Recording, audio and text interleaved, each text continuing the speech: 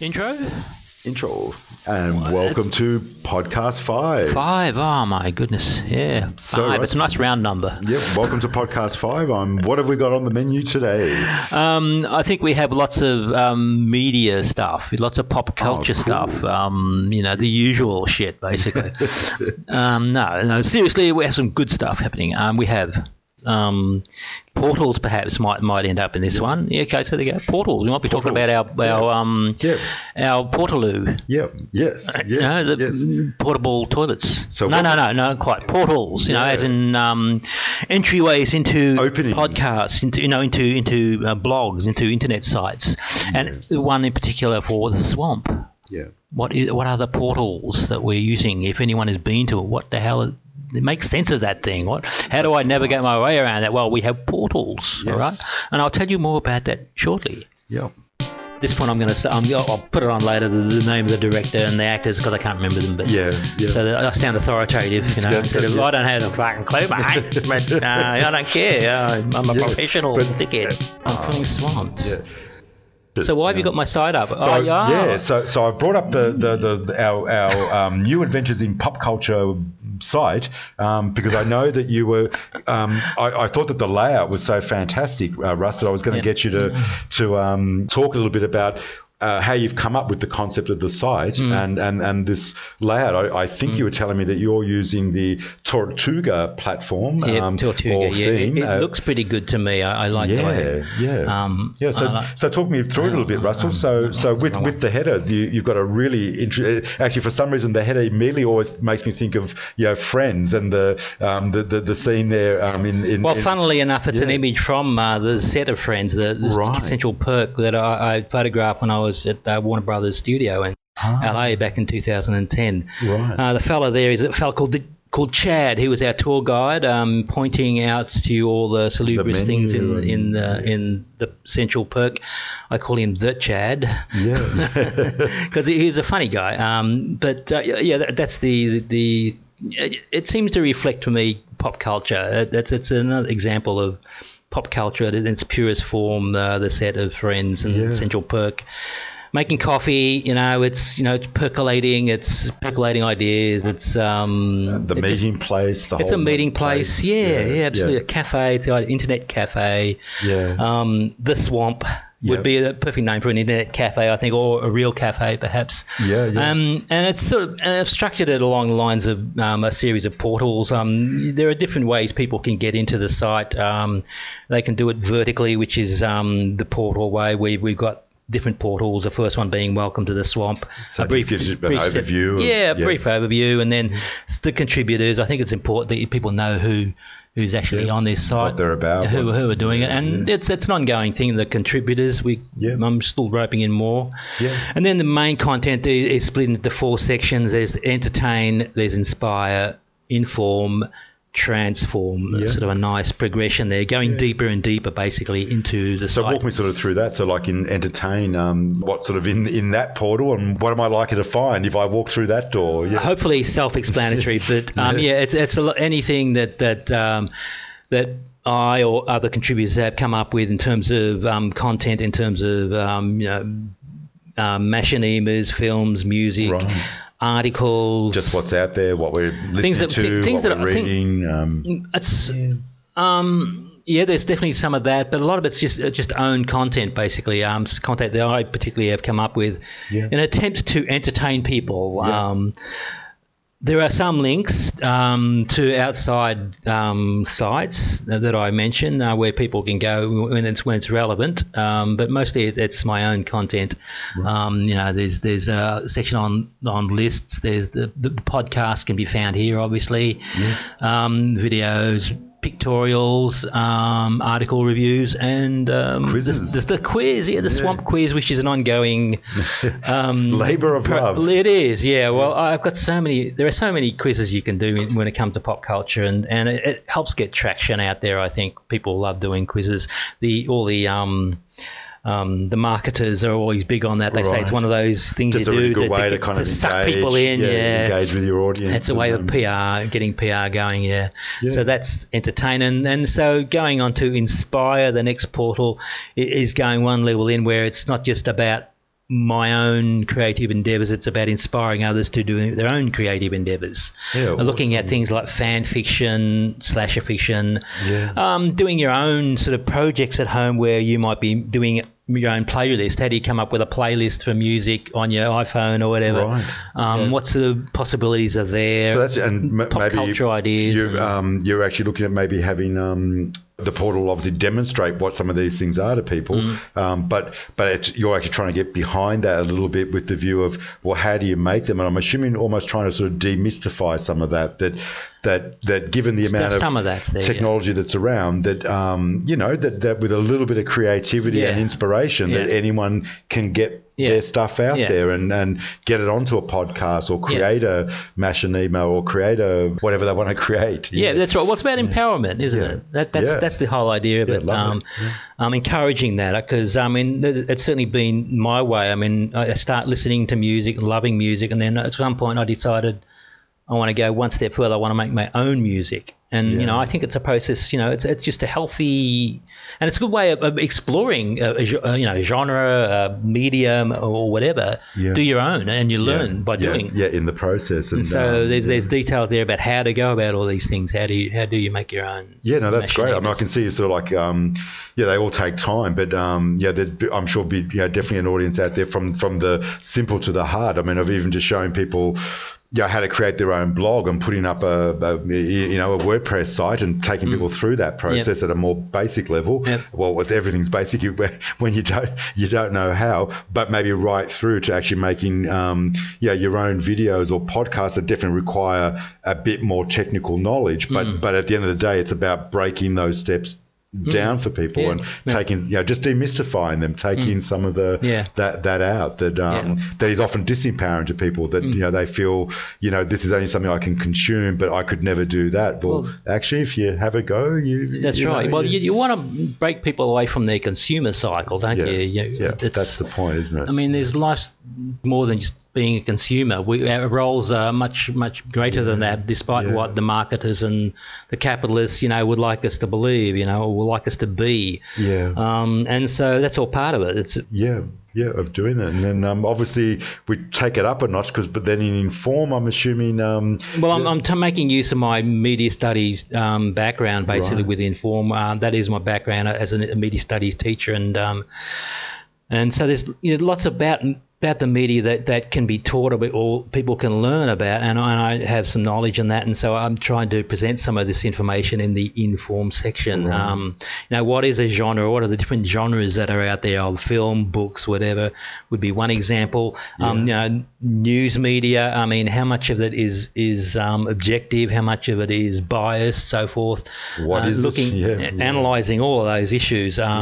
If you were doing a high school media studies course, a good one, hopefully, this is the sort of stuff you'd learn.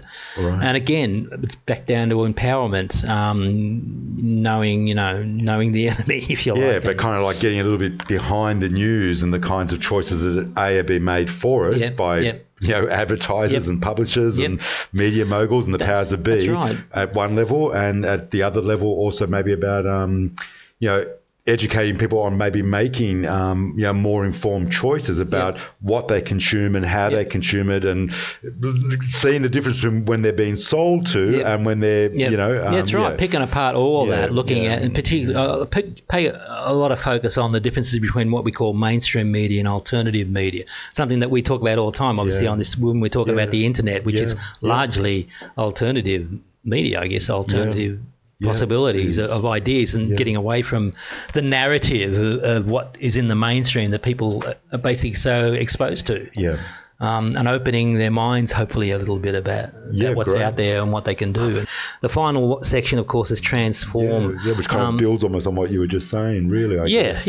Of course. In terms of who we are and our roles, if we're, one at the surface level, we're seen as consumers. At the other end, we're deeply spiritual, intuitive beings who hopefully engaging with life and constantly changing and transforming who we are all the time. And in order to do that, you need to take on, or just educate yourself. Education, I guess, is what it comes down to. Reading, being inspired by what's out there, and there's lots out there. Yeah, I mean, we were talking today, like, about, it's making those choices. I mean, it picks up probably on all those portals, and working your way through them. Hopefully, for someone who's walking through from the start to the end, by the end, that they're maybe not, surfing YouTube, watching, funny cat videos, but might be getting something different, maybe from a TED Talk or something else that does more than just entertain, but hopefully actually inspires them, hopefully actually gives them the potential to actually change, to transform themselves in some positive way. That's right. That's what it's about, surely, at the end. That's right. Yeah. All the sort of stuff we've been talking about, that's all what can be found in the Transform portal, where we're talking about transforming ourselves, transforming society, our local being truly revolutionary, hopefully, in a positive way, because that sounds fantastic. We don't want the status quo forever, do we? Yeah. Well, it looks fantastic, Russ, and I really look forward to the launch. I think that there's no doubt that it's going to find its place out there in the swamp. Thank you. Yeah.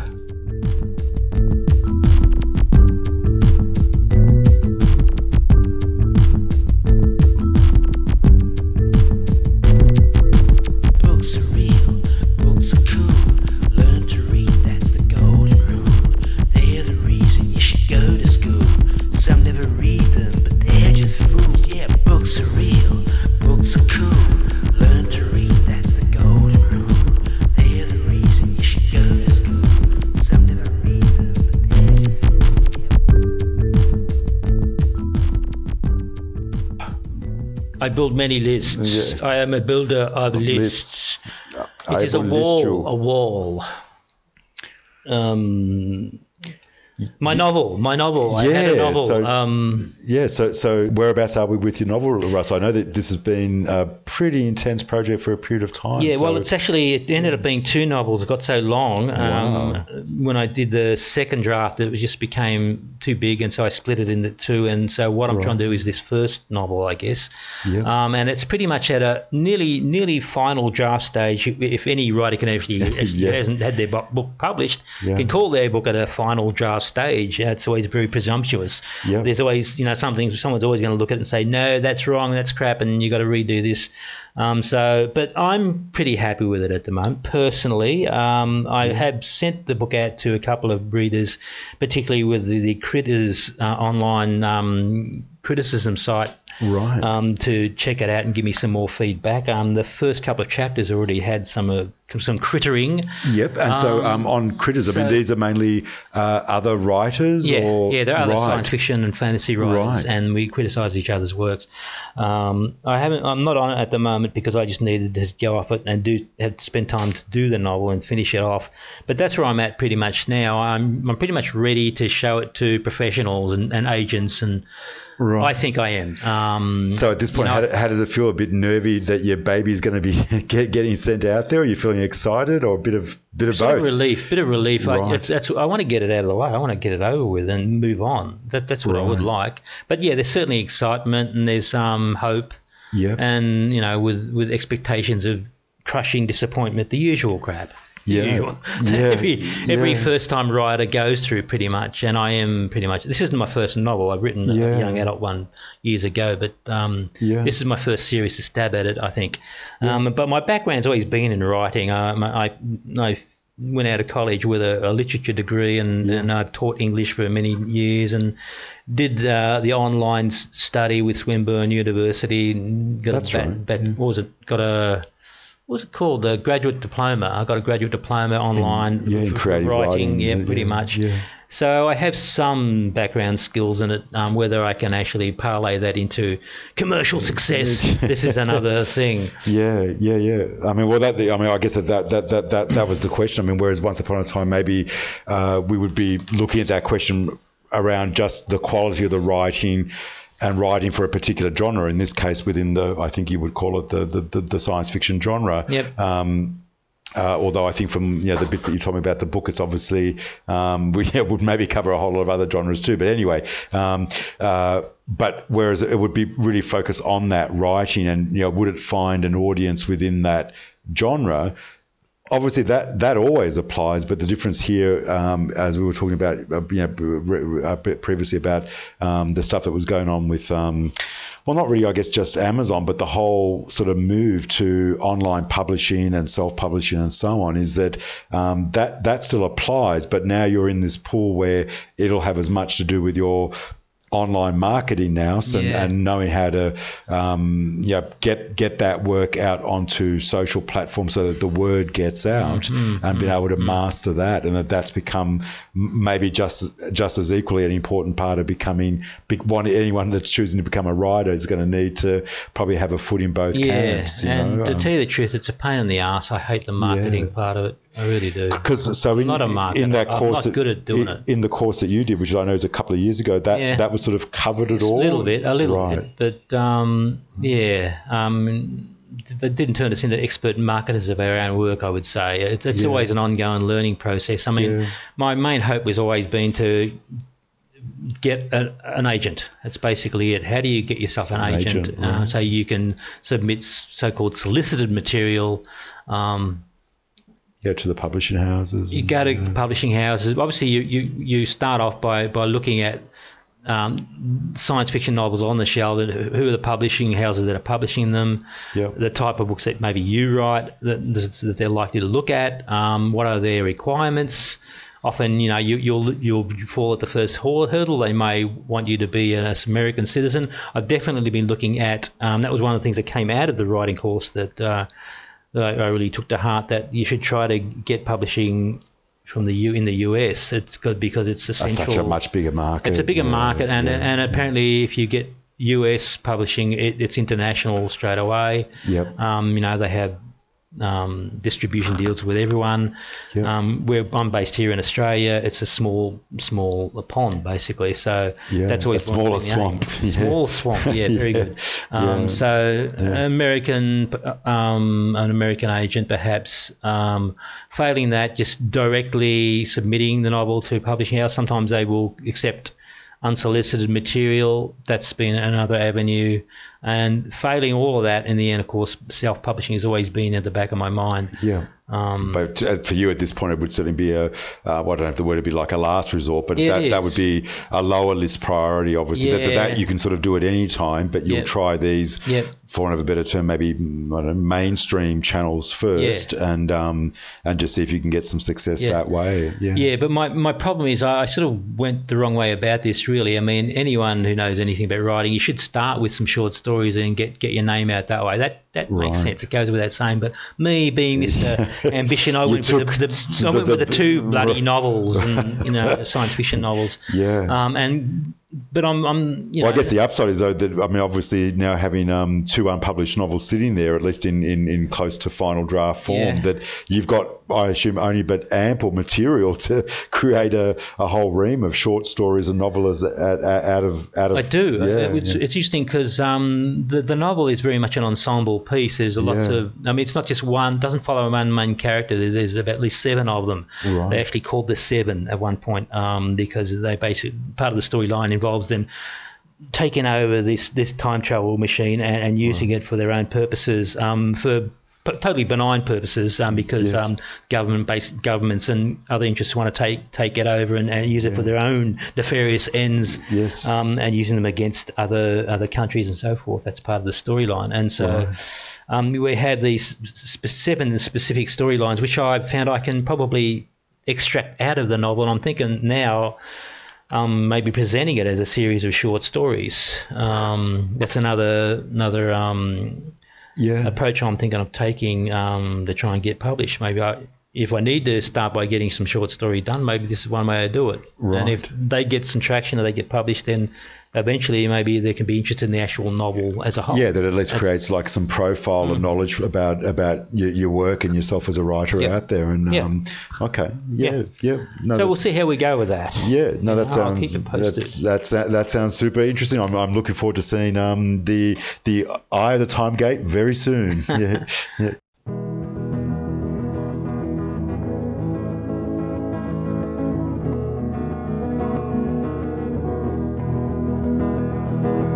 Russ, are you feeling swamped? I am so swamped, I just can't believe it. It's time for a new adventure. I think you're right. Yeah. A new adventure in pop culture. A new adventure in pop culture.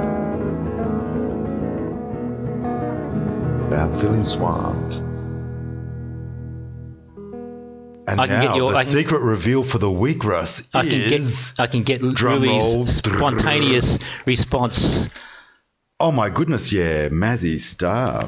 I'm just showing Rui CD, my latest music listening. Mazzy Star, Seasons of Your Day. Yeah, it was actually released a couple of years back now. Okay, so you happened to bump into this again on one of your haunts? Well, I was at Greville Street Records, right, and I saw it there. It was only $10, so I had to snap it up. This is the first album they've done in about 16 years. Yeah, it's been a long time between drinks. I mean, 1990. No, I tell a lie. It's 20 years. 1996 was Among My Swan. When was Mezzanine? I'm going right back. No, you're thinking of Massive Attack. Oh, sorry. Oh, that's classic. I'm keeping that in. I love that. It's Rui showing how clueless he is.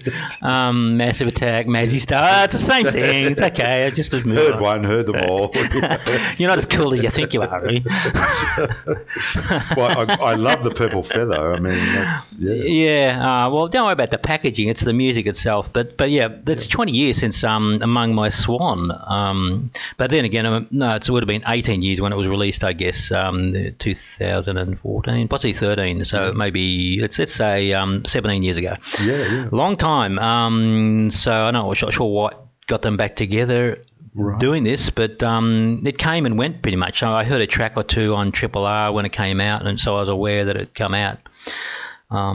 But Mazzy Star, people might know a song called Fade Into You, which they released, I think, about 1993. It's probably the most well-known song. Very dreamy, fuzzy guitar pop with the vocals of Hope Sandoval, who's had a fairly well-known solo career. She was involved with one of the guys in Jesus and Mary Chain, I believe, for a while. They did a song together, a really fabulous song. I think it was called Sometimes Always. They did a duet. That's awesome track. But since then, she's just been doing solo, and then she's clearly got that together with David Roback.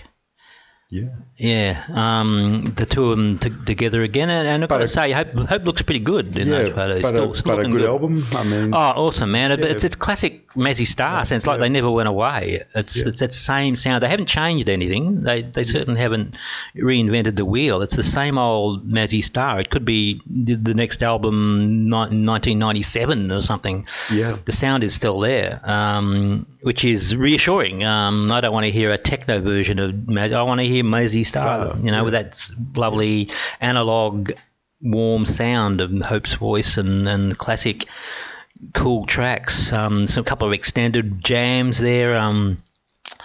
It's just great. I don't really need to say anything more. It's Mazzy Star, a fairly recent album for you to buy.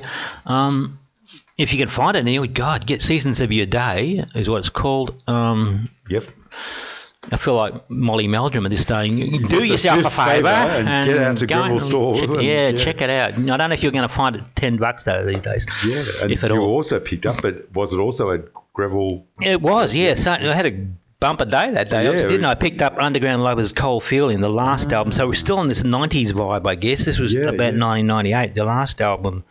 Before, I think they did a soundtrack of that film that Vince Girusso wrote and directed. I think they did it after this, but and I've got to say, I hadn't heard it. I only knew one song, the single Infinite Finite, a good track, which I have a single of, and you get the extended version on this album. I think it may be my favourite Undies album, actually, even better than Dream It Down, which was up till this point one of my top 10 favourite albums. It's the token Australian album in my top 10 list. You've got to have one. I mean, there's so many good American, British ones that they sort of edge out the Australian stuff in my mind. But Dream It Down, such a classic album. But I'm thinking maybe this one might outdo it. Just been listening to it. It's so damn good. So when was this released, Russ? 1998. Right, okay. So I got that. One of the great lost underground lovers, one of the great lost Melbourne bands. I don't know if they're lost, but I don't know.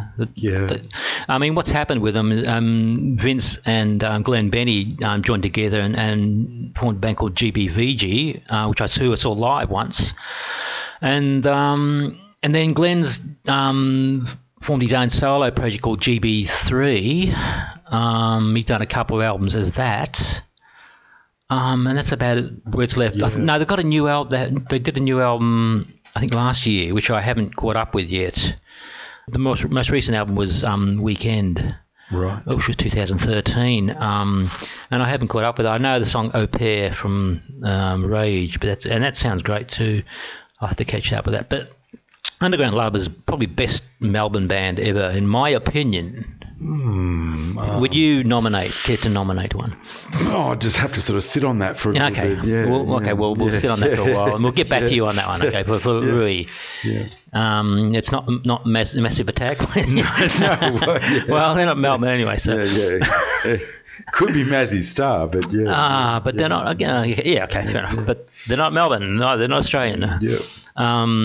Well, it's just, I mean, like you've got, I'm just sort of thinking, like, I know different genre and eras, but, surely in the, the Australian Melbourne pop lexicon of, bands like Skyhooks and Sherbet. I mean, that's a... So weird anyway. Tangents, mate, Tangents. The soundtrack album that the Undies did was for Mallboy. That was the film, which I have yet to see, Mallboy. Because, Vince was a social worker. Did you know that? No. Yeah, I don't know anything about him at all. Because Rui being a social worker, well, you should know these things. And he drew on his experiences. I don't know if it was social worker or the youth worker. It might have been more a youth worker, which is slightly different, isn't it? Well, I mean, youth work, it's in a similar ostensibly on younger people, but I mean, it's basically the same sort of gig. Yeah. So you're trying to reach out to people with problems. Yeah. Anyway, so wonderful album. Cold Feeling. I think we could do something with that, Rui. Hooey, you, Dewey. Would you like Dewey? Dewey. So we're talking about God.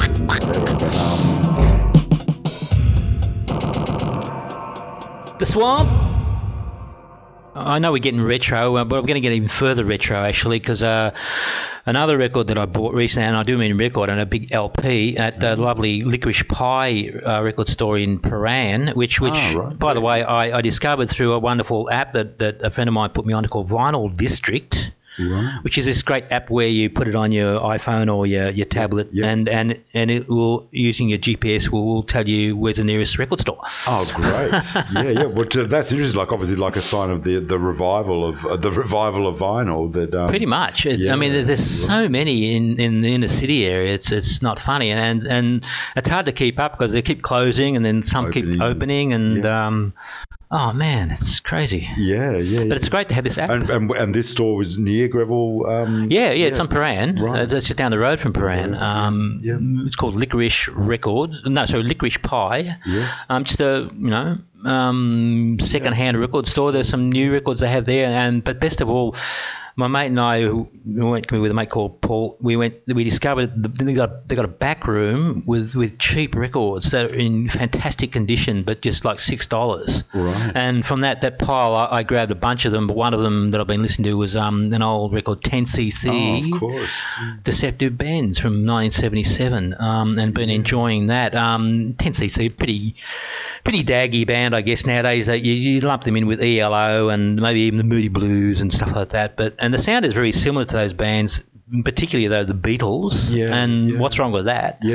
But just rediscovering this album, it has the fairly well-known song "Good Morning Judge" and "Things We Do for Love." That was a massive hit. They were big radio hits. I played them all the time on 3XY and of course on Countdown. But the whole album's pretty great, and it ends with this amazing extended tune called "Feel the Benefit," which is an amazing song. The only thing I don't like about it, in some ways, there's 3-part to it, which makes it longer. It's parts 1, 2, and 3. Part 2 is actually a different song. Parts 1, 2, and 3 are "Feel the Benefit," and it's a good song, but I just feel like they could cut it out and just put the two parts together and make it more consistent and shorter, because it's about 11 and a half minutes.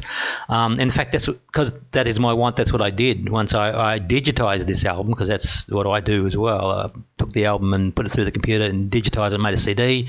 And I made my own little Feel the Benefit edit. I cut it down to 8 minutes. And you think it definitely and it works pretty well. The edit works pretty well. So you've reproduced this album. It's the sort of obsessive type that I am, Yeah, no, because I remember them certainly at the time of that hit being, like very much in line with sort of like, certainly ELO, as you mentioned, but also very much sort of Supertramp at the time. But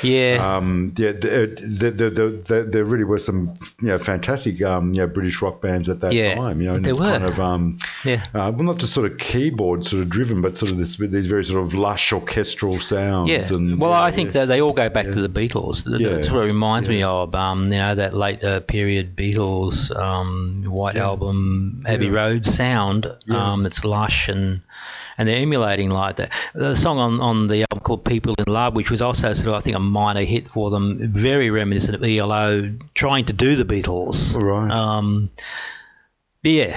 mean, if it's probably got a bad reputation from too many years of listening to Things We Do for Love and all that sort of stuff, but still really good. Quirky lyrics. There's a nice song here called Marriage Bureau Rendezvous, which kind of chimes well with me, since I'm sort of still doing that now. It's no longer the Marriage Bureau. You just go on an app like Tinder and try and hook up with women, and that's sort of where I'm at the moment. So there was a certain connection there. He's doing an early version. Maybe we could get a song. We could get a song going there, perhaps. The Tinder Rendezvous. We're going into eHarmony. We're getting into deeper waters, which is appropriate, since the album cover features deep sea diving suits, and someone's got the bands, I suppose. They're playing on that. One of those lovely Hypnosis sleeves, very lavish. The two main guys were Eric Stewart and Graham Gouldman for this album, but previously they'd had two other members, Lol Crème and Kevin Godley, who of course formed Godley and Crème and did those amazing videos like Cry and an Englishman in New York. Fantastic. Well, an Englishman in New York is one of my favourites too. That's fantastic. Which is kind of interesting again, that like at the time that 10cc were having those big hits.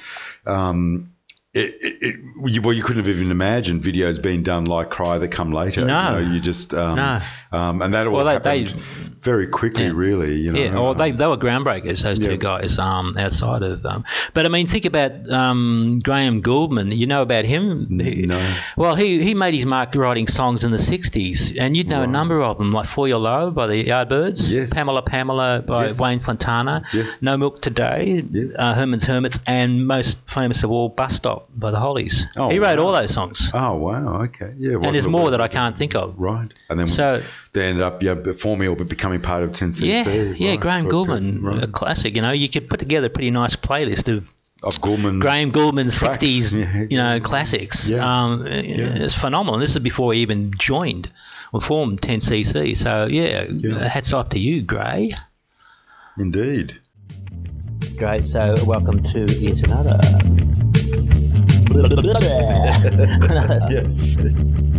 Swamped.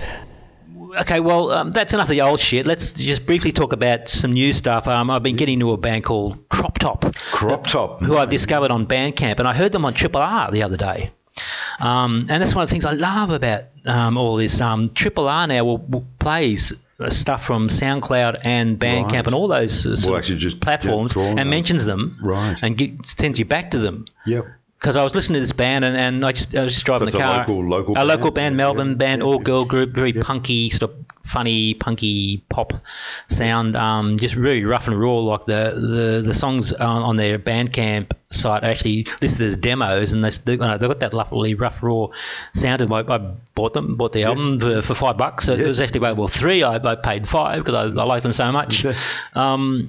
And I just really enjoyed them. But Triple R played a song and mentioned they were on Bandcamp, and so I went there and... Yeah, no, that's really, the way it works. That's the way it's supposed to work. Yeah, absolutely. Look, I think that's in keeping with some of the themes we've been talking about on some of the shows about technology and how it's disrupting traditional industries like the music industry and so on. And actually interesting that was only on something I was reading yesterday, either in The Guardian or something, but for the first time in years, but that in the last financial year, in fact, that the music industry in Australia had one of its best years in ages. And so it's interesting whether...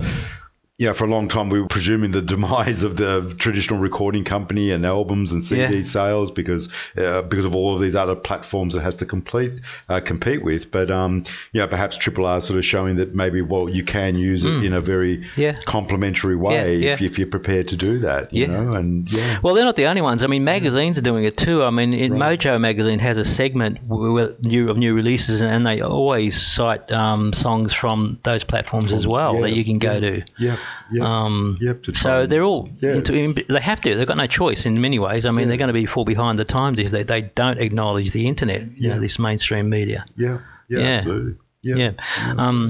So Crop Top. The little disc that I bought. Well, the download that I bought was called. I think it's called Top Tape. Top Tape. And the song I heard was a song called Janine. And since I bought the download, I think I'm going to play it. Janine. Let's hear Janine.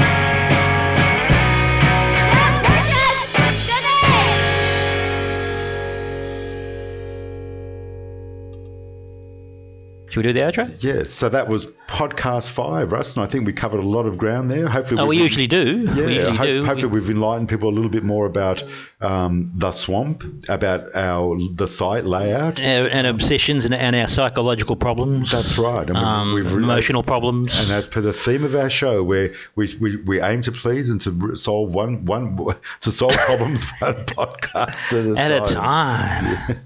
Ciao. Ciao. Sayonara. Yeah.